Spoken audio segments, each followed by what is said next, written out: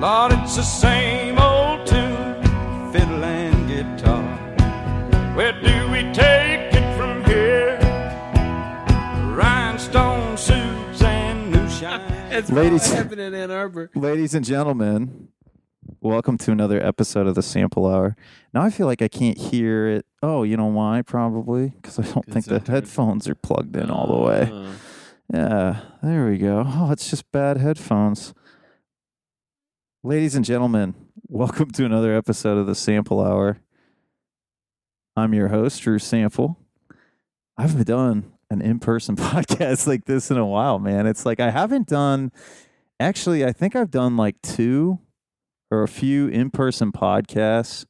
And it's like kind of weird to think about. Like I when I start to think about like where the podcast started, because when me and this guest met in jail, we were in a hotel jail for our substance abuse issues now because we got a DUI. Baby rehab. I called it drunk camp. And me and this gentleman, I've had him on before back when it was Wes and I. And then you've been on the Terrible Cast. We did the truck podcast. We did a Hash Bash podcast that was ruined because I have no idea. It's called Hash Bash. And we partook, and we had a great time, and I just didn't know how to use my equipment afterward, apparently, or I think I accidentally deleted the one file. But he is the author of Odyssey Tale, which we had him on the Terrible Cast to talk about. This gentleman has another book that's coming out, and I actually had the pleasure and honor of being able to read one of the earlier copies, and I think there's been a few changes made that since. But I was actually totally blown away by the book. I really thoroughly enjoyed reading it. I actually used, thank you to Jake DeSillis, I used this app VoiceStream for a lot of it, and I could actually listen to the ebook. So when I was running or working out or anything, I was listening to the book, man, and I just made me look forward to reading there to go work out because I enjoyed listening to it so much. But my good friend, my brother from another mother, co-director of a nonprofit with me. So if anybody's heard me talk about the nonprofit on the podcast, he is a co-director with me. Mr. Cody Schlegel, what's up, brother? Not a lot, man. Thank you very, very much for that lovely introduction. That was quite the introduction. I was smiling the whole time. It's almost in tears of joy over here, man. Oh, that's awesome, man. It's weird though, man. Like it's weird to think about how we met and where we've taken our lives. I mean, it's true. I mean, it's just weird to think about.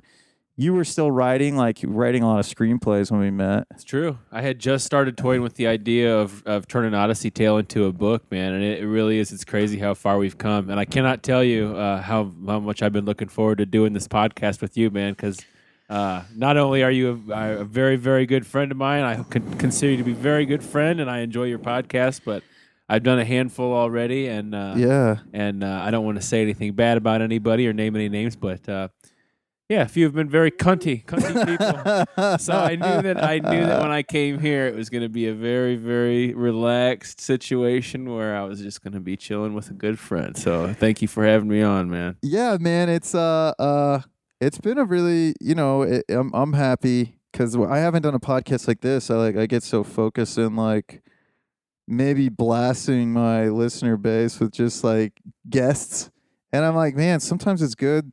Man, as much as like I stopped listening to JRE, it's like sometimes like, I noticed like he had, my friend Red Band on, who was the co-host. Well, now he's my friend, but before I wasn't. And like it was cool to just have original him and Red Band because it's like, man, that's what like started out making the podcast great. Or that's what started out like making listeners listen. And I think like, and I don't know, I mean, none of my listeners really interact with me except for my friends.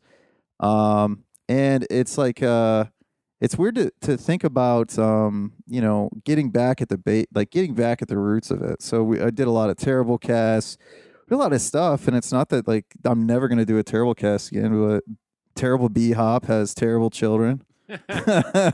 He's got the B-Hop kids. Yeah. He's got two terrible kids, and no, they're actually wonderful children. And it's difficult, man. I mean, we've had to cut a few Ohio casts that just didn't do it because I got way too drunk and ruined the podcast.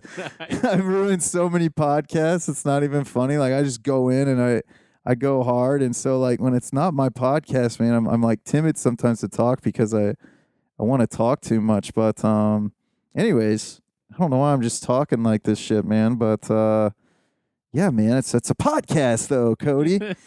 But I mean, so we could talk about your book. I was trying to think like how we wanted to do it. It's up to you, man. I'm glad to be on here specifically too. Not only of all the things I mentioned before, but I know that you're one of the people who's actually read it cover to cover. I read it cover to cover, and you actually enjoyed it. And I can always tell. I don't have to ask anybody's opinion on what they thought of the book. Like if they read it in a very short period of time, you can usually just assume that they liked it a lot. Yeah. Unless they get to the end and they're like, "Oh God, you really fucked up there at the end." I mean, I liked it. I actually read Odyssey Tale pretty quick, but you'd already published it on Amazon, and I used to just read it when I was taking a shit at work. And it did actually make me look forward to going and taking a shit.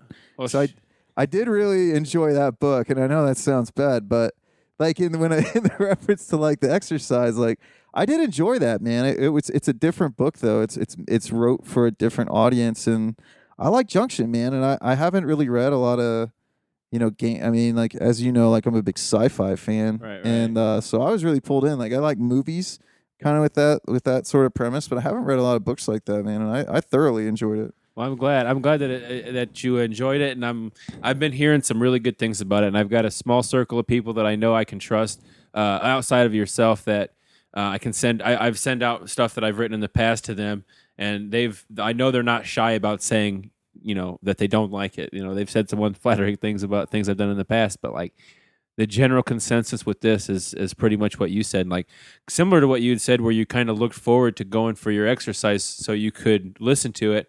I've had people mention that they don't want it to end. They're counting down the pages, and it's just like, man, I don't want this to be over with. Yeah, I definitely was disappointed when it was over. Not because I didn't like it, but because I was like, man, like I want the story to keep going. Like the story, it doesn't really get slow, man. And I feel like there's a lot of character development. There's a lot of.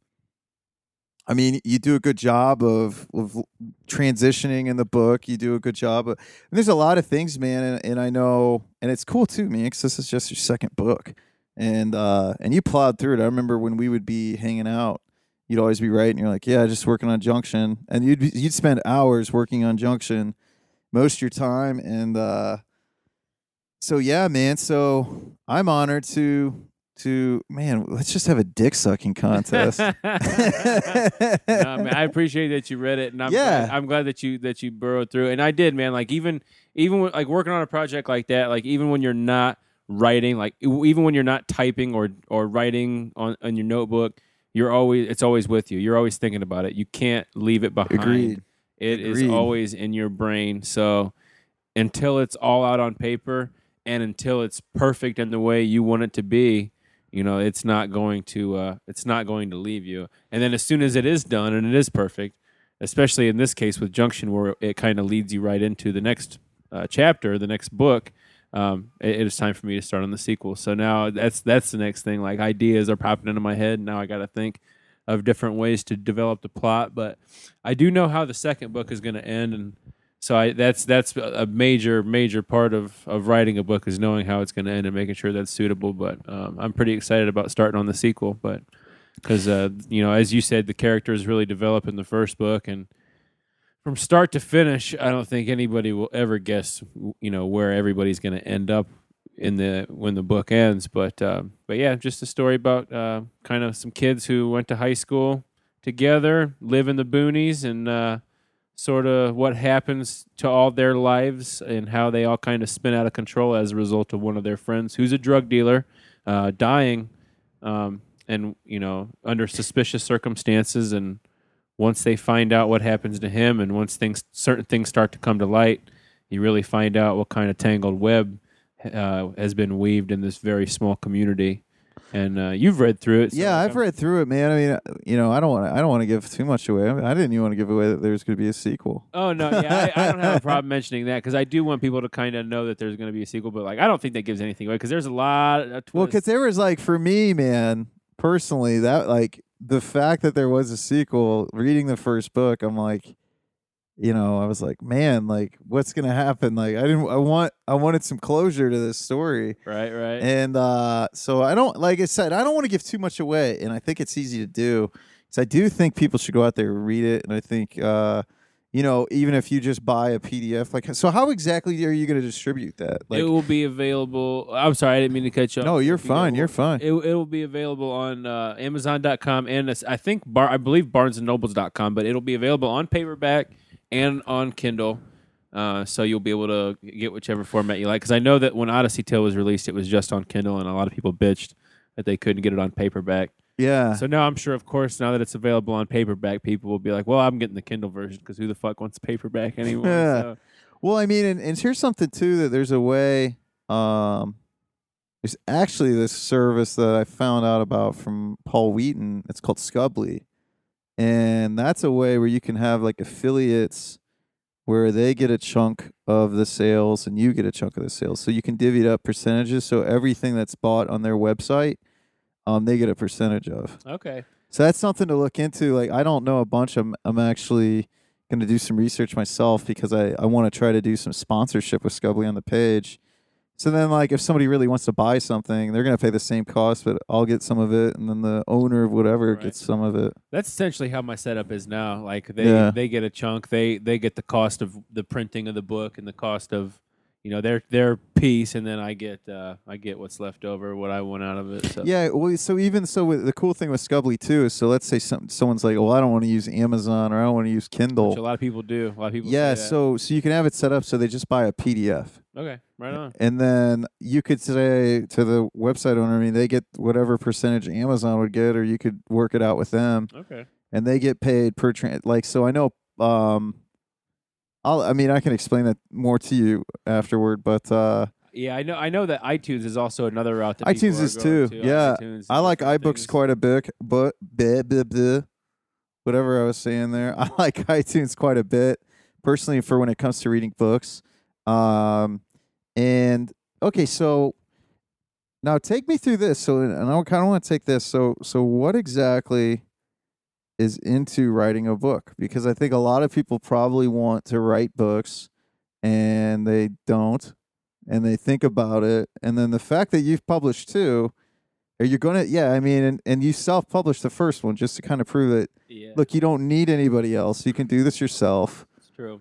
So, I mean, do you want to talk about that? Yeah, writing a book is definitely one of those things that takes a lot of discipline. It took more discipline than I thought I had. It took a lot more work than I've ever done. That's for sure. Yeah. I mean, it wasn't a lot of physical labor. It wasn't really strenuous, but you definitely push your brain to a point of where it's working. I mean, it's definitely working its ass off. And but yeah, I mean, it's a matter of just sitting down and typing. You got to start typing. Yeah. I mean, everybody's process is different. Everybody's creative different, and everybody has their own thing. You got to figure out what works for you. But what works for me essentially is I do a lot of walking, I do a lot of thinking, and I do a lot of listening to different music. And I listen to talk shows, but I don't know that has anything. I listen to a lot of comedians and whatnot, but I don't know that has anything to do with my creativity. It's good to get laughter out. Yeah. I like to spend a lot of time laughing. That helps my creative juices kind of flow. But you really just got to think about how you want your story to be. You got to know how you want it to end, and just kind of work up to that. Like, that's one of the big things to me is like I need to know how it's going to end, and it has to be a very cool, very worthwhile ending. That's going to be worth the whatever you've had to listen to or read or watch to get to that point. So that's the first thing. And then you just really start working up to that. And then I like to get everything kind of outlined in a notebook. But at the same time, a lot of the real shit really starts when you start typing. Like, once you start typing, that's when the real words come out. And then once you start there, you find out how. Please excuse my pregnant cat. My cat just had kittens, so if you hear this meowing, she really wants outside. That's not the kids tied up in the No, other room. and she's just gonna keep destroying these blinds. I think I need to pause this and put her in a room. I can't hear unless you can hear her. Oh, it's gonna be able to be heard on the you'll be microphone. picking- Give me you'll 1 pick it second. up. I'm gonna put her in All with right. her babies. Ladies and gentlemen, the cat has been put away with her. She opened the door. Oh, nice. Hold on a second. Well, hopefully she doesn't open the door this time. This cat is so... It's pretty impressive. It's so smart. She's already opened 2 of my windows and destroyed my blinds. Snuck out, and I don't want to let her out yet because she's got 6 kittens. And I'm not about to nurse kittens, man, if something happens to her. Oh, Like, God, I have no idea. Oh, no, that'd be so awful. The other cat I inherited, he's so chill and sweet. He just sits next to me and chills.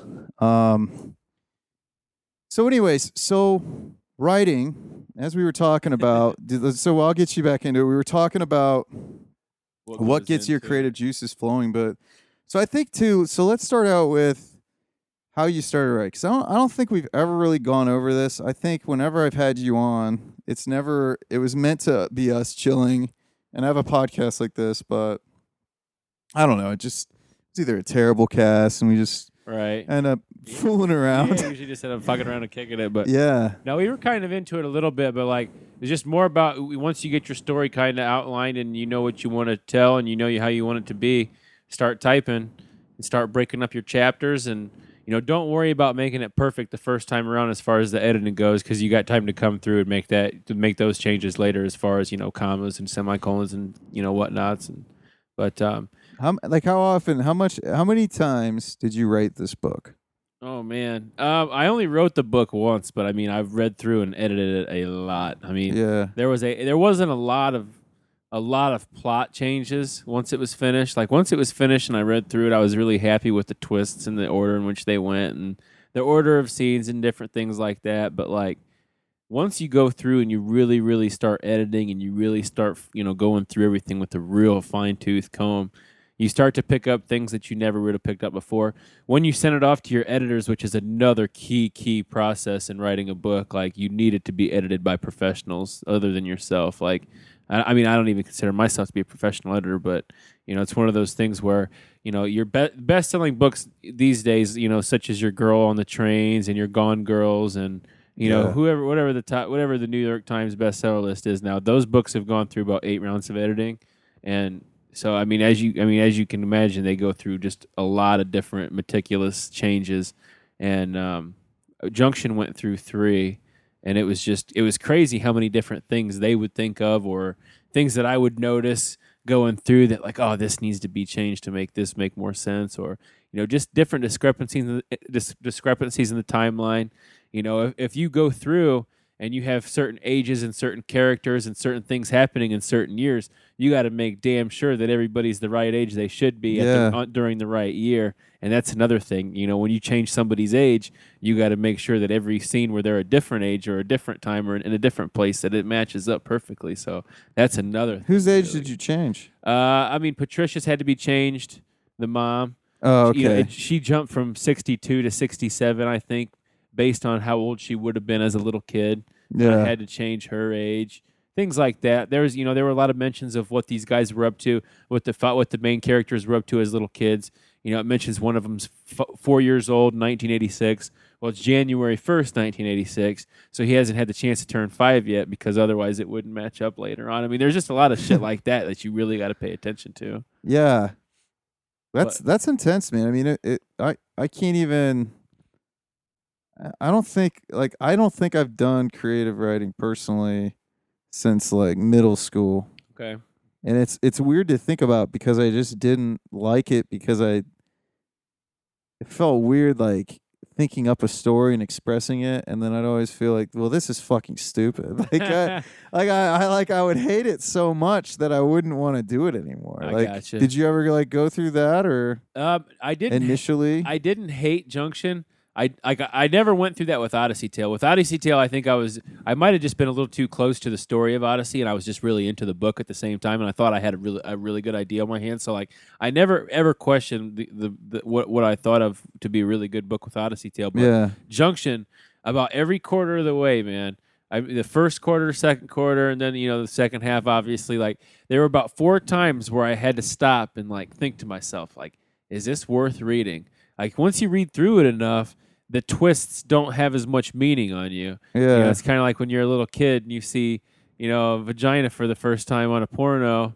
Like it dulls over time that that sense of you know what I mean. Like so, I didn't know if these twists still mean as much to me. Or, I didn't know if they were as good as I thought they were when I first thought them up because I've read them, 20 or 30 times. And it's just like, does this still hold up? So that's the biggest thing is like really, having the confidence to say to yourself, this is worth reading. This is good. These twists are enough. This twist is enough to keep the person curious enough to, want to know what happens to the next. Like that's what the whole thing is based on is the audiences need to know what happens next. And if you're not providing them with anything worth fucking knowing, they're not going to read your book. So yeah, that makes a lot of sense. Even just like your other, because this was originally a script, and I remember you sent it to me as a script, and I started reading it as a script. And I don't know why, like I just couldn't. Like I would start it, and I think it's because I don't like reading PDFs, then I'd have to convert it on my phone, like through a program, and it was never like. Do you remember when you first did? And you when you first converted for Kindle and you couldn't get it to format right. Yep. So I'd always have that weird format. So I'd always be trying to read it and it'd be kind of frustrating. Yep. But then this way, when I got the PDF, I was like, you know what I'm going to do? I'm just going to listen to it because I'd already listened to somebody else's book, and at the time of the year, like the thing is, it's just like anybody knows that does it. Like I do like to read, but like most of the time I'm like doing stuff. So I don't have a lot of time where I'm just sitting. Like and reading is about the most time-consuming thing that you can do. That is no way productive whatsoever. Yeah. Unless you read nonfiction or something like. Yeah, and I think so. Even so when I was like, man, I could just listen to this and listen to it through robot voice. That was pretty convenient. And so because a lot of people kind of poop on the way that books are consumed, and it's like, well, you're not really reading. You're not really.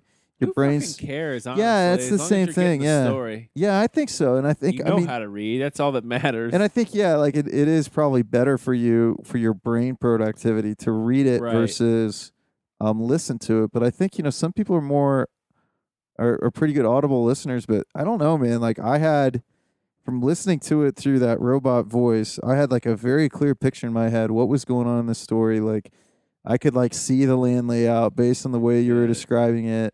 And it took me to another place. And I think when I read Odyssey Tale did too, but this one I felt like it was a lot. I felt like your description, you could definitely see the improvement in like the way you describe a scene or you set up the scene. And it's not that even that you did a bad job in Odyssey. It was cool to see. It just seemed like it was like it seemed like the progress you made in between the two books was like exponential. I agree, man. And I think a lot of it had to do with really like breaking down stories. Like I really one of the first things I did once Odyssey Tale was done, and like once it was time to start researching for Junction, one of the first things I did was Google first time mistakes authors make, what not to do, things that a lot of first time authors do that you can avoid, And there was a whole shit ton of things that I really it was in the back of my head when I was doing Junction, like don't do this, and that helped a lot. And another thing that really helped out a lot was breaking down, really good stories. I'm not a big reader. I do read a lot of graphic novels and a lot of graphic comics I should say comic books or whatever, because I think those have some of the greatest stories you'll ever find. That's the best storytelling you're going to find is in the graphic novels. So I don't read a lot of novels or fiction. I do read a lot of nonfiction, but anyway, the point of all this is like I wanted to break down some really good stories and find out what makes them so good. So I turned to classic cinema immediately. I started watching some of the old spaghetti western movies from Sergio Leone, and the first two Godfather movies and other movies. Not even necessarily classic movies. Older ones, but new movies too, just good ones to try to break down what the storyteller did or what the writer did, and try to crack their code. And one of the biggest things that I really think that I kind of figured out how to do was build tension. I love the idea of building tension. And those are just great moments when you can just feel the conversation seems idle to the eye or the ear that doesn't know any better, but you can feel it. You can feel it's building into something that's about to go bad for somebody in the room. And I love those moments. And Quentin Tarantino did a great job with it in Glorious Bastards at the very beginning when that dude from the SS shows up and drinks the milk. And that's a brilliant fucking scene because you know that it's not going to end well, but you're just kind of waiting for that moment. Christoph Waltz, he's such a good actor, even in Django Unchained or Django Unchained. Yes. I can't wait. Like Tarantino, like his westernizing of movies has been like really cool. Oh yes. And it was interesting too because he started with like the samurai. Yeah. Which is what the Westerns originate from, are the samurai movies. It's interesting. And you mentioned the Western. Not only that, the Good, the Bad, the Ugly. Those are some really great tension-built scenes. The opening scene. I think Quentin Tarantino even pulls some of his inspiration from directing from those spaghetti Westerns. Oh, yeah. He said that before. And he uses the same guy like who does the music. Okay. He used that for both the Glorious Bad. Well, I know for sure for Django Unchained. Yeah, so you would, because that guy's still alive. Okay. Yeah, and actually, I don't know if you've ever seen it, but I actually have the DVD. It's called Once Upon a Time in America. So he made Once Upon a Time in Mexico, which was his first spaghetti western without Clint Eastwood, and that one is really good. It's with Charles Bronson, but it's the music. I felt like, so when I watched the spaghetti westerns, and I don't want to get too much off, but for some reason I have to say my piece about the spaghetti western. I'm a huge fan of the spaghetti western. So I felt like it's just fun to say. Yeah, and so I felt like the movies with Clint Eastwood, so the three of them. So first is A Fistful of Dollars, A Few Dollars More, and The Good, the Bad, and the Ugly. And The Good, the Bad, and the Ugly for some reason gets the most claim to fame. Yeah. And I think it's the worst of the three. Oh, dude, no. And I'll tell you why. I just totally disagree. I'll tell you why. Now, what does it have the best of the three? The music. Music, for sure. And I think the music makes that movie more, because the middle one is a way cooler movie because the Lee Van Cleef, who plays the bad, right, and Clint Eastwood, and I think maybe it's because I watched it in reverse order. Because I first watched The Good, the Bad, and the Ugly, and then I watched, because I watched them as a little kid. Yes, you watched them and I felt like, and I enjoed the one. Well, you can't think of them as a total trilogy, man. No, they're different movies. Yeah. They're different movies, different characters. Yes. But it was cool to see that the actor. What I like about the second one is it has the villain from the first one and the villain from the third one, and Clint Eastwood, and they're all in it together. And I think that's why. I like all three of those actors quite a bit. So, I don't know. So that was my favorite. But I felt like Once Upon a Time Mexico had even better music. And that has, it's like one of Charles Bronson's early films. And then it also has the guy from The Grapes of Wrath. Okay. Do you know what I'm talking about? I believe so. I feel like I do, but I'm not sure that I almost, Peter Fonda. I'm almost positive. Or is it Henry? Maybe Henry Fonda. Henry Fonda's the name. Yeah, and that's the only movie. I might be wrong on that. Yeah, I think it's Henry Fonda, and that's the only movie that he's a villain in. Okay. In his whole career, and that's one of his last movies. Very interesting. So, and then he made Once Upon a Time in America, which is a New York-based movie with Robert De Niro. Yeah, I remember that movie. I thought that movie was boring as hell, man. Like, maybe I need to rewatch it, but when I watched it, I probably watched it 2008. And I was not a fan of it. Yeah, I don't remember. I mean, I remember watching it, but I don't remember it standing out. Well, I don't remember ever wanting to watch it again. Much. Yeah, and because it was like one Christmas when you could still get DVDs, and they still had like rentals, like Hollywood Video was still around. So we'd always go to choose birthday presents with each other because we knew we'd say, hey, let's all throw in $20. So we wanted to make the most out of it. We all like movies. Like Wes, Justin, and I, we'd always go there and we'd buy a bunch of movies. So if I'm being really boring right now, audience, I'm really sorry because this is a show about Cody. Throwback to the days of fucking having a video. Yeah, because it was before internet streaming, and I'd gotten away from downloading because it was like torrenting was freaking me out, and I hadn't quite figured out. Like they started sending the cable letters, and I hadn't figured out how to beat the shit out. Otherwise, we're gonna and I hadn't figured out how to beat it. And before we had this thing called Pure Guardian, but it's like no, Pure Guardian doesn't. I don't know. I don't want to get into the specifics of it, but then I figured out like how to beat, like how to get away with the torrent game. Okay. And then my DVD collection became invalid. Okay. So, All right. anyways, and it wasn't just a torrent game, but by I just DVD bored the collection, your hell out porn of. collection. Yeah, It's mostly porn. yeah, my porn collection. I just bored the hell That's out what I of would- all the audience. I was like, hey, let me drew up this conversation. Cody's talking about interesting things about story development, watching spaghetti westerns, and then I got so excited because you said spaghetti westerns. Yeah, DVDs Sergio are great, Leone. man. we used to have a Blockbuster down the road that we went to. Yeah, I did Hollywood Video. I'm just fucking with you. That's hijacking you. Redbox now. I know it. It is crazy what's changed. Like I never would have thought in a million years that there would be another form of renting DVDs or movies. Yeah. It's just What's weirder? Okay, so for you, you live out in the country Yeah. and you cannot get high-speed internet. yes, it sucks. Soon you will Yes. because of a It's gonna certain change large everything. company that is just bought up a bunch of land for millions of dollars, Mm-hmm. and they're building a factory there. But so you can't even download movies to watch them. No, I mean every now and then, if I really, really, really want to download a movie that I know is not at the video store on Bethel, plug when I'm in Ohio. Is there a that Blockbuster there? No, it's not a Blockbuster. It's a fuck. Oh, Video Central. Yes, that's the you name of go it. down to all the I way love- to Video Oh Central. yeah, I love that. That spot place. has been open forever. I'll have to go I in love there that. with you. I love that place. We'll have to go check it out. We'll have to go rent a movie. I know them at this point. At first, it's what's great about that place is you can tell it's kind of like an auto mechanic shop where Yeah. if you don't know shit about cars, or in this case, if you don't know shit about movies, they treat you like a total fucking scuzzbag. But the second you bring up shit that they recognize as good movies, we all know, I know you know what good movie is. Oh yeah. Certain classics and gems that people just kind of have forgotten about in this mainstream world within which we live. But when you take certain movies up to the counter, they give you that approval nod, oh, right on, oh, this is what you're getting. I love this movie.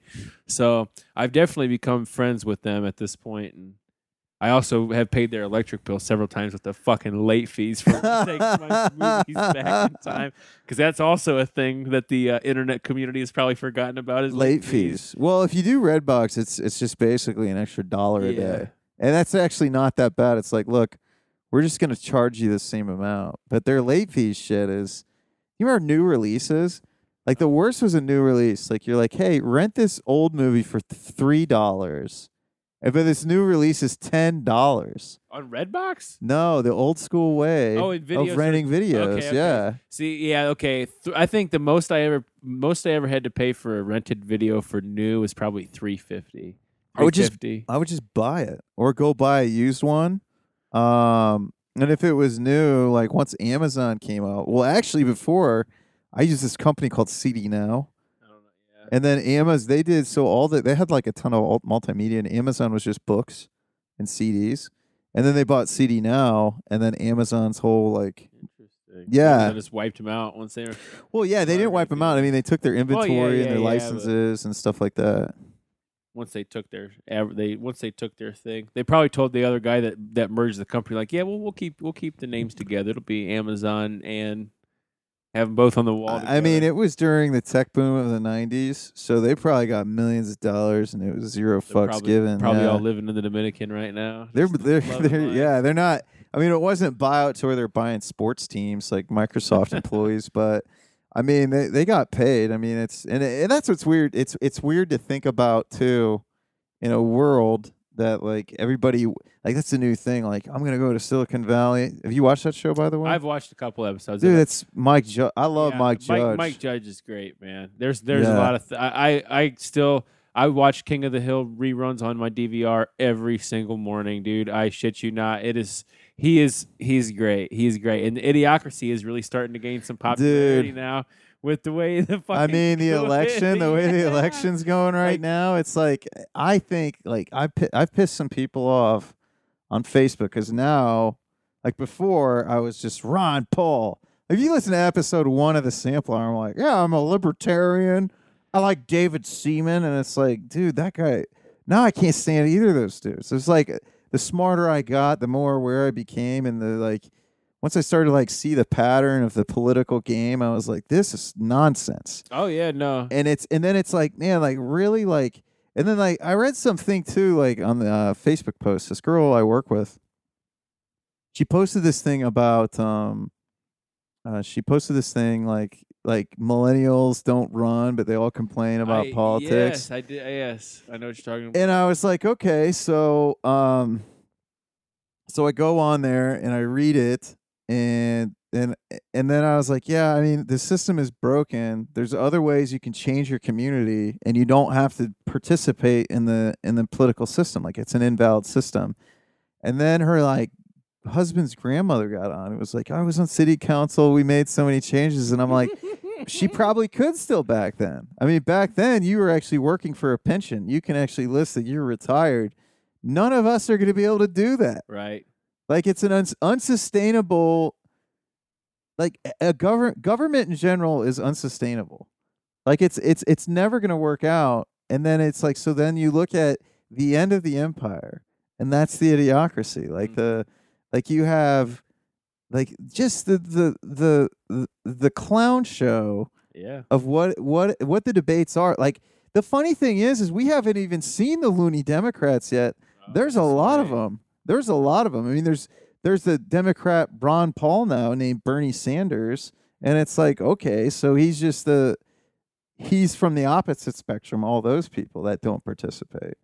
So, well, they do participate. They vote in every election, but I don't know, man. I don't want to get too off track. No, but no, it's interesting. But back to her post, like, it's funny that she said, I don't know why millennials always complain. You know, she didn't necessarily say that. She just said, because that logic is fucking twisted. If she did say that, yeah, she didn't say that. I mean, she's actually pretty cool and respectful, but it was pretty much what they're saying is millennials seem to be like, they complain a lot, and they seem to be savvy, but none of them want to run. And it's like, they don't have the money to run, man. Like, that's a big game. Like, there was this article the other day about how to become a millionaire by running for president. It talks about how Mike Huckabee made all this money the first time he ran for president. I think it was in 2008, and nobody knew who he was. And then he appealed to so many people and a fan base. Then he had a show on Fox News, and like, so all this stuff. You look at our governor, John Kasich, right? Like, Ted Strickland was really like governor, right? So what happens? They take a guy who has a TV show on Fox News, and then he becomes the governor. And actually, I'm really not like too disappointed with Kasich. Like, he's done some things, and I was like, what a douchebag. But I mean, when it comes to a politician, like, you know, he does do a lot more stuff on the side of like individual freedom, and it's to some extent. But now he's like fucking like leading the way right now, dude. Blazing the old trail. Yeah, I feel like I just drewed up the conversation again. No, that's cool. I don't know too much about Ohio's politics, so I follow more Tennessee politics than anything. That is true. You are a resident of Tennessee. Yes, I don't pay too much mind with the squabblings of what's going on up here. So what's going on in Tennessee politics? Oh, not a whole lot, really. The big thing that everybody was talking about was the new flag, not the Confederate flag, but Tennessee's talking about getting a new flag down there, and everybody's pissed off about it. That's interesting. Like, what's going on with that flag stuff? I have no fucking idea. And I don't know why they want to change it or what's wrong with the flag that they have now, because it's not Confederate flag. It does have, red and blue and white stars and shit, but it's not like, it doesn't look like a rebel flag. So I don't know what the deal is down there, but that's the big thing. Another big thing I've been following down there. Do people bitch about jobs as much as they do in Ohio? No, God, no. People down in Tennessee, or at least where I'm at, man, they're fucking great. They don't bitch about anything, and like, it's really freaky too. How polite and just nice everybody is. Yeah, that's Southern hospitality. And some people were like, no, it's just because you're close to a tourist town, blah blah blah. And I'm like, no, that's not fucking what it is. Because I went to this Hobby Lobby in a town called Hendersonville, which is not far from where I live, and I thought I left my wallet there, and I was shit. Now every fucking thing in my life is in my wallet. So if I have to get all the shit inside it again, I'm gonna be fucked. Like, it's one of those things where I'd never lose my wallet. I can't believe I lost it in the Hobby Lobby parking lot. Went back to the Hobby Lobby, nowhere to be found. And the woman in the Hobby Lobby is like, "I'm sorry, hon, nobody's seen it." And at this point, I'm fucking paranoid. I'm like, one of these motherfuckers in here's got to think. I had cash in there. I'm like, they can keep the cash. I just want my fucking wallet back. Yeah. So I finally get home and find it, and of course, it's in my house. So I find it, but like I think back to something she said. She told me when she said that they didn't see it.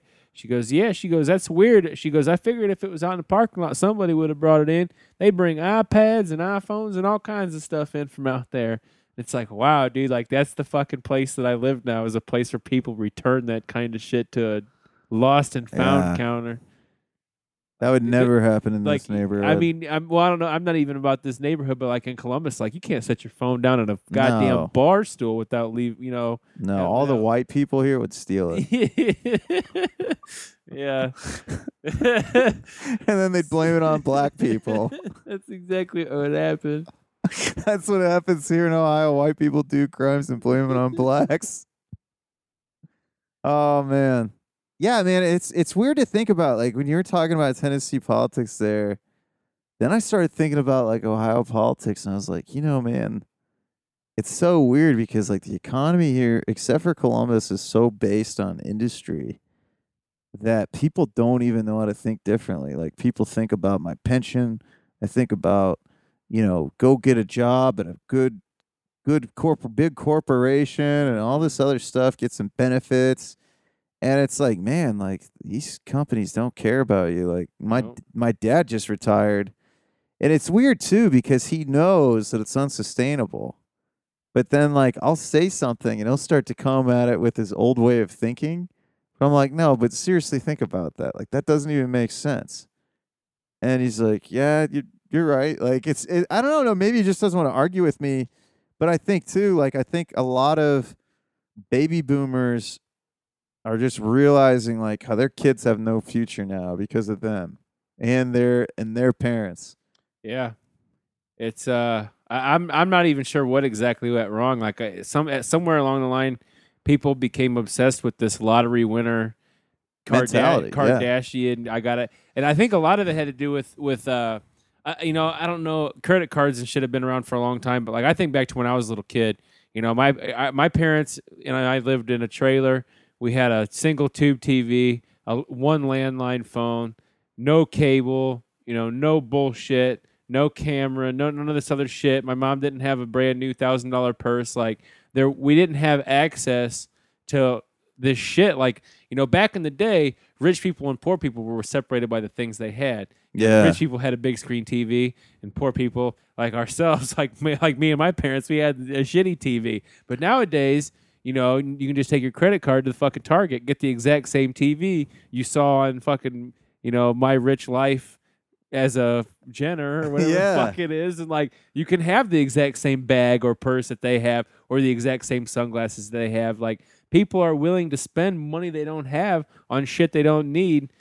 More so now than ever. Like, I have that TV now, and I don't think I'll ever want a TV that big again. No? I mean, like, it's kind of nice to watch movies and stuff. Room. It is good for this room, man, but, like, I don't know, man. Like, it's just kind of weird. Like, I'd like a good TV, but it's so big. Yeah. And, like, that's the whole thing. Like, I do have that little projector that I want to try, but, man, it's... on this wall, too, yeah, like, I got the paint. So the paint's actually right there, and I just need to paint the wall. So when that TV... Cool. It stopped reading remotes, so then I bought a new remote, and the newer Vizio remotes suck dick, as you're familiar with. No. Does that remote on that TV suck? No, it's not a Vizio. It's I don't know what kind of TV. It's a 55-inch Vizio. No, she doesn't have a Vizio. Is it a Vizio? Yeah, it's a Vizio. Remember, I sold TVs. Maybe. I don't know. Yeah, she has a 65-inch Vizio. I guess I never fuck with her remote because we just use the DirecTV. Yeah. But I just know that. So the newer remotes suck, and they all like come with like smart TVs, and the smart menus suck on them. And the only reason why I'm saying this is because I sold TVs, and I'm sure everybody cares about my opinion of televisions, so I'm going to keep going. But my dad has one of the TVs, so I bought like a remote to try to fix this TV. This story is fucking pointless, by the way. But I gave him the new remote, and it works. The old remote works on the TV. What a story. What a way to drew up a conversation. Right, yeah. We'll be running these specials at Best Buy all weekend. yeah, man. No, like, I did want to get back to the politic question that you asked me though about Tennessee's politics because this is kind of relevant to Ohio too. The medical marijuana thing. It's really starting to get some steam down in Tennessee. That's good. And I realize that's pretty cool because obviously I spend a lot of time in Ohio, and it'd be nice if there was a reciprocity thing where I could have a medical card down in Tennessee, take it up Ohio. there. Yeah, you know, down in Ohio. there's a international reciprocity thing. So if you have a medical card in the States, you can take it to Canada. No shit. Yeah, if it's in Michigan, I don't know. Yeah, I think it has to be an up-to-date one. The last card that I had that was valid expired in 2010. Since then, I've been off the grid. Yeah, this dude at Kill Tony, one of these comics, Jibtron Zero, he's pretty funny. I'll shout him out, Jibtron Zero. So he went to he was pretty funny. He was from Detroit, but he had like one of the hash pens, and they were like, "Where'd you get it?" Okay. And he was like, "I just went to a dispensary. My U.S. card works." So that was a fun fact. Anyways, that's fucking badass. That is actually badass. That's I love really Canada, cool. dude. So wait, so it's a medical thing. It's not just blanket legal in Canada. I can't just go into a place and buy a sack. I have to have a medical card. Yeah, you couldn't go to a storefront and buy a sack. But if you had weed on you, nobody cares. Is it easy to meet people that? I mean, like if you have friends there, okay, and they, like I don't want to get too into details. No, that's what I'm curious about. Because like I do have a couple people that I could hit up when I go there. I mean, there's still creepy people that try to buy weed off strangers, but in every country that I've been in, and actually any big city I've been in, people would see me, like, if I went, like in New York City, I had a Sublime shirt on, and people were like, "Hey, do you have weed?" Okay, here we go. And I was like, "No." What, because I wear a Sublime shirt, I just carry weed with me everywhere? Like, is that like a sign? It's a reasonable question. Yeah. You look like a stoner. If they're desperate, man. Well, it's weird. If you're a desperate stoner, you gotta fucking take what you can. And I gotta ask this dude. He's got the Sublime shirt. I was in Williamsburg in Brooklyn, and I was with my buddy Ryan, and we just got done going to this show. And we were drunk. Like, we went out in Manhattan. We're just shit-faced. We go to this diner around the corner, and we're just hammered. And nobody's friendly in New York City, like out in public, like outside. Once you get into buildings, people are super friendly. But outside of buildings, nobody's friendly. It's a really weird thing. True stereotype then. Yeah, from my experience, that's what I've experienced. I don't doubt it. I fucking hate people as it is. I couldn't imagine that many in one place. Yeah. I was just hoping somebody would Dr. Manhattan the place while I was there, and I could see the whole fucking town go up. Sorry, I didn't mean to interrupt you. I just had to throw that. No, in you're there. fine. And this girl just comes up to me. I'm wearing a Sublime shirt, and she's all friendly. And she was an attractive girl, and I'm like, well, this is weird because I was definitely not looking at my best at the time. And I was like, man, I might have really, like, I've never had this happen. And then she's like, do you have weed? And I was like, no.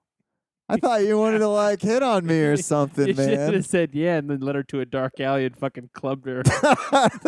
Yeah, I got weed. Follow me. Follow me over I got weed. Follow me over here. It's right down here. You can make the microphone sound. Sleep, little one. Oh, man. Sleep. Yeah. So that would be interesting, but I don't think so. It really bugs me that so many people here with responsible Ohio are like, well, I just want to smoke legally. I'm like, you're setting up an evil monopoly, and you're only going to hurt the cannabis community. Those people are the same fucking people that are legal in the sense that they'll snort Oxycontin because Oxycontin's legal. But Yeah. You know what I mean? Yeah. Like, those are the same fucking idiots that you're dealing with that look at the laws as if the laws are set in place to actually be of some fucking health. Like they're actually as valid. if the laws are health conscious. If the laws were health conscious in this country, there would be a lot of shit illegal.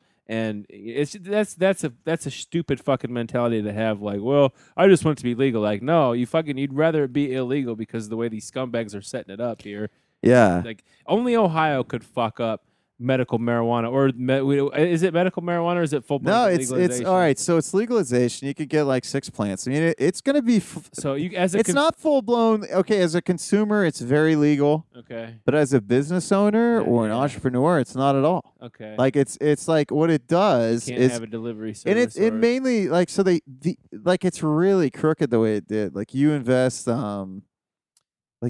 I mean, basically, you could have invested in like one of these grow ops way back when, and it was like $25,000 for 7%. I mean, it was like, So yeah, of course. I'm sure your average stoner's just jumping right on that. oh yeah, and Yeah. so it's like it's seriously, and it's like this all these backdoor deals. Yes. Sounds like So, a but they crock of cut shit out from the they cut get-go. out someone because the anti-monopoly bill is on it, and luckily more and more people are catching on. This is a monopoly, but It's just I horseshit, don't dude. have faith in the intelligence of most Ohio voters. Oh, this is such a good thing. I mean, if it would be a win for me if it gets voted down. No, I agree, man. I think it's ridiculous. I can't. Like, I'm going to believe- register to vote just to vote no. No, I hope that I think this will actually bring stoters to the voting poll, like to the voting place. I think like, they educate like the actual activists for sure. 'Cause- But who knows, the normals? They're probably all about it. yeah, Because they're probably. not going to say, well, it's legal for us and we're normal. And it's Yeah. like, man, you're fucking posers, man. Well, You're not about business development. You're nothing. right. Well, it'll be good for normal because what'll happen is it'll end up being legal and it'll be fucked up. And then normal will still be relevant because they can be like, hey, come work with us, donate to us so we can fix this. So we can Yeah. so normal, I say they want it fucked up legal Yeah. so they can still be relevant. Yeah, they're a nonprofit. People getting paid off of something illegal. Well, it's just like, like the American Cancer Society really wants a cure for cancer. Do you know how much those people are getting paid? Oh, right. You know how right. little they do for cancer? Same with the Exactly. Susan B. Komen Foundation. It's just like people don't realize that most nonprofits are bullshit. Yeah. And the fucking cancer thing pisses me off anyways because if you really want to cure cancer, look at the cause of cancer. Don't fuck with some stupid cure. No, man. It's Cancer Fairy. It's the Cancer Fairy, and he just goes into your genes, and he gives you cancer. It's nothing to do with carcinogens. It's the Cancer Fairy. Oh, yeah. It's Nothing to do God. with- Nothing to do with sugar. Nothing to do with sugar. Nothing Nothing to to do do with with and it's nothing to do with your nutrition. Not at all. Healthy million. I mean, look, some people, they get. Some people do get cancer, but there's a lot of fucking treatment that you can do holistically. Oh, absolutely. Absolutely. But I mean, there's some people, man, that They're just preventative measures you could take Yeah. as well. Just and a lot there's of some different- people, man, they're just gonna get cancer. Yeah. And It's then gonna what are snag their you. options? Chemo, yeah, that's good. All right. Yeah, there's a lot of science behind that. Basically, just kill yourself and hope that you live through it. Yeah, That's exactly what chemo is. Yeah. Like you're just killing yourself and hoping that you survive. yeah, and so you can do that, or in a few states, you can say, you know what, I can't. This is a battle I can't win. I'm gonna go out on my terms. And go get a high-powered rifle and climb No, the I clock mean, tower and like fucking have there's some fun. there's a way with insurance with death with dignity where you can actually like I can end life on my terms. And did you ever see How to Die in Oregon? No. So, well, Cody, I actually with Death with Dignity, I was actually the producer of their one and only podcast Ah. when it was legalized in Vermont. Anyways, so ladies and gentlemen, this is what you need to do. We're at 52 minutes. We got some Okay. time left. Okay. I can keep going though. You ready to keep going? Or Yeah, you we get can keep tired? going. We can go for a little while, then shut it. We could shut it down now. Start working our way towards the close of the conversation. Yeah. So, It's good with me. anyways, I wanted to talk to you more about writing, but then we just Yeah. got into our normal Oh, no, yeah, conversation. we can. We got into our normal hangout conversation and chill. I'm happy to answer any writing questions. Well, you may have. I just think, I wanted, so I had this plan, but I decided that because Cody's my friend, I would take advantage of him and say, hey, come to my public lot and help me shovel this compost and spread this compost, plant these flowers. Oh, I got to go to this place too. Can we go to this place too? And so I pretty much did that. And so my plan was kind of, I was working out how I wanted to do this. I'm actually really happy with this podcast. No, yeah, man. And we didn't do too much out there. Just planted a couple of flowers and No. shoveled some shit that's nothing. It wasn't more than probably a half hour's worth of work. No, we didn't. But then I was running out of time, and then I was like, oh, I gotta take a shit. Oh, I gotta do this. Oh, I gotta shower. Oh, I gotta do this. So it wasn't No, too man. bad at all, No, not man. at all. But yeah, any questions you have about writing, I'd be happy to answer. Those are the easiest questions for me to answer, just because, especially having gone through this, like I know I know how to handle myself the next time, what to do, what not to do, things to avoid, things to. Well, remember. I think. Well, I mean, I think we're really running out of time because I wanted to talk about how you'd gotten started. But guess what, Cody? There's gonna be plenty more podcasts that we can do. Sounds good, brother. But Sounds good. anyways, everybody, how can people get in touch with you, Cody? The best way to get in touch with me is through my Twitter. This is Cody S. And it's Cody spelled C-O-D-Y. This is Cody S. And it's the same as my Instagram. And if you want to get a hold of me, I am not very popular. Nobody ever contacts me. So if you genuinely are trying to reach out to me, I will probably get back with you, even if you're being a shithead. So fire away. I'm absolutely the same way, guys. If you want to contact me, I'm not that popular either. I have some cool friends, but nobody knows who I am, and I'm actually kind of enjoying that, honestly. It's a weird thing. So anyways, and where can people find your first book? Odyssey Tale is available online at Amazon.com. You can just go there, search Odyssey Tale, Cody Schlegel, or just search Odyssey Tale. How do you spell Schlegel? Should pop up. Schlegel, but don't even bother with my name. Just search the book, Odyssey Tale. And I guess you do need to know my name, Cody Schlegel, but you don't have to actually type that in the search engine. Like Odyssey Tale should bring it up, but if not, Cody Schlegel will bring it up. Yes, Junction, but Junction will be available soon. It should be available by the time this podcast airs, August 21st, paperback or Kindle. And there will be a few lucky souls out there that get a very special edition hardback copy, only one of 50.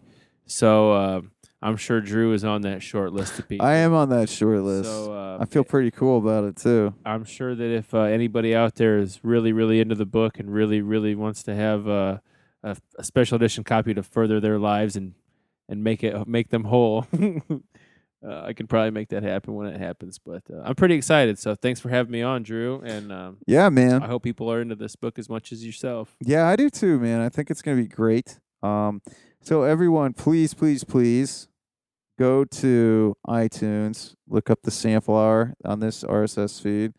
Give us a review. It's just really just me. Give me a review. Give the show a review. Let iTunes people let them know what it thinks. I know when I first came about it, we were up and comer because we got a bunch of reviews on the old feed, but a lot of those people stopped listening. Why?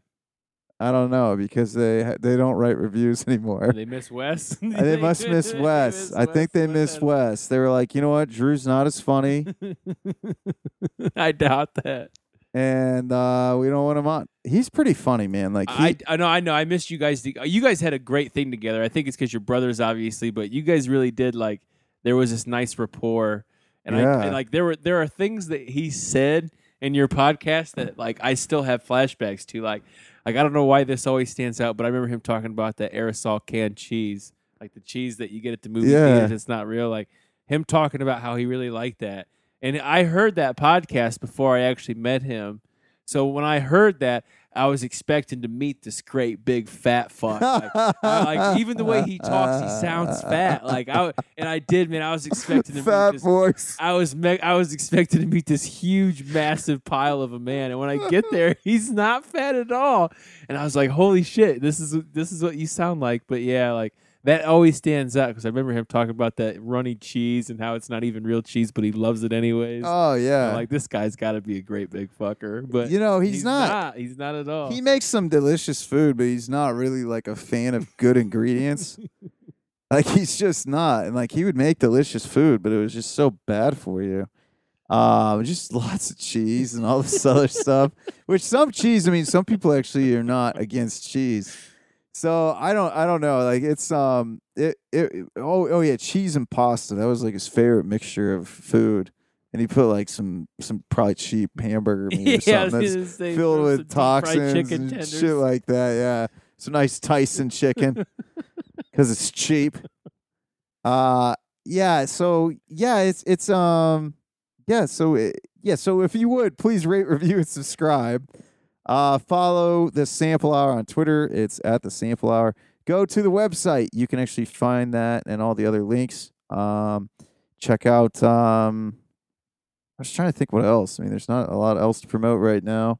So, Corner Comedy, September 5th. Well, it's basically Miss Pat's coming to Toronto. It's either going to be at the Underground, I think definitely one night there, or it's going to be at the Corner. But I think all the shows might actually be sold out. So Right on. yeah, I think so. We'll see. I don't know, but definitely look to get tickets because if there are any, they're selling out very fast. So get yourself some tickets, and should be a good time. I'm not sure if I'm going to be up there because I don't have any more vacation time at work.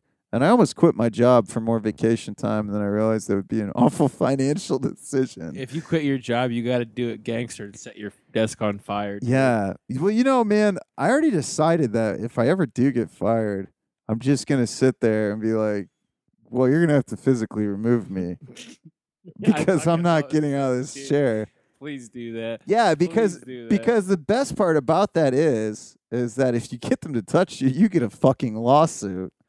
Beautiful, man. And I'll be like, well, you're going to have to physically move me. Do like what Lester Burnham did in American Beauty. Yeah. Can you prove to Human Resources that you didn't say make me blow you? Let me, or fuck, how did he put it? I already fucked it up. Can you prove that you didn't make me blow you? Or can you prove that you didn't offer to blow me to keep my job? Yeah, dude. I think you should do. Remember the show Malcolm in the Middle? Yeah, I've never seen the whole series. Man. Though. I don't know if I have either, but there's a great episode. There's constantly shit happening off screen that you don't really see, but they talk about.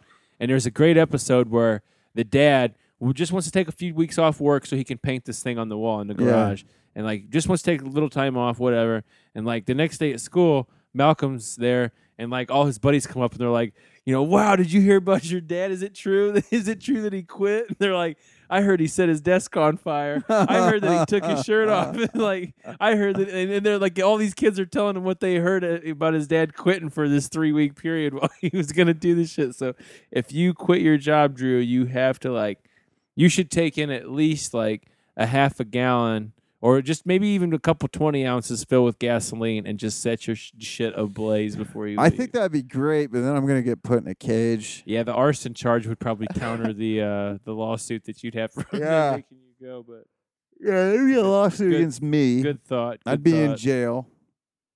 But anyways, ladies and gentlemen, thanks for listening again. We're going to have some more podcasts coming up here soon. We have Charles Hugh Smith on Sunday, and then hopefully gonna have the Rain Brothers here soon. Who are they? The Rain Brothers are pretty cool. What they do is they will convert your house to run on rainwater. Oh, righteous. Okay, I thought they were actually like Rain Brothers. Oh, like they were like rainmakers, or like magicians or something. No, it's a cool business. Yeah, no, they are kind of magicians though. They turn rain. They kind of do. I mean, there's some things that now that I'm studying, just water collection and everything. Like, there's a lot of stuff that, a lot of times, like that rain barrel that I have out there is kind of a failed concept. So we'll see, but I think I'm going to need it. Like, I don't know. I'm going to need to do some different things. But anyways, ladies and gentlemen, thanks again for listening, and we will talk to you soon. We need to change.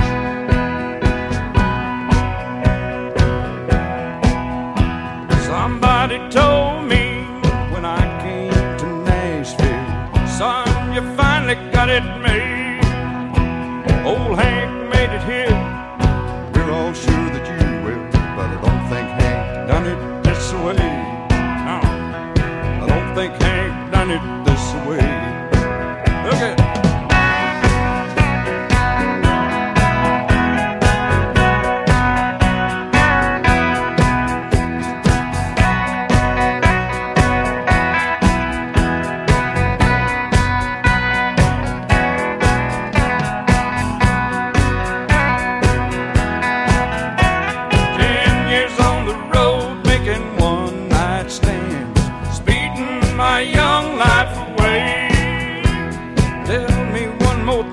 souls I'll understand. Are you sure Hank done it this way? Did old Hank really do it this way?